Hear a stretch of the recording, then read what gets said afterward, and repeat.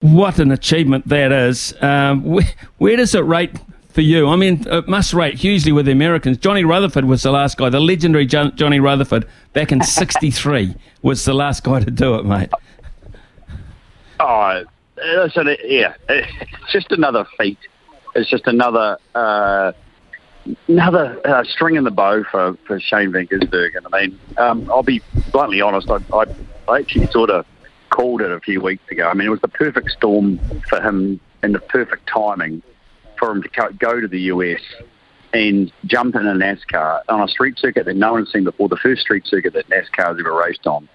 In a situation like that, it was ideal preparation really for Shane to make his debut in NASCAR, and he didn't disappoint. I mean, he's so talented.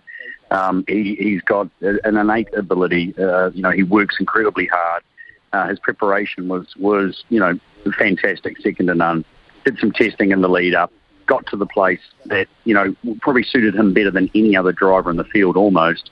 And he adapted and did the job. He was patient when he needed to be, took his time. And then when it came time to rip it apart and show every other driver in the field how it's done, he put it together.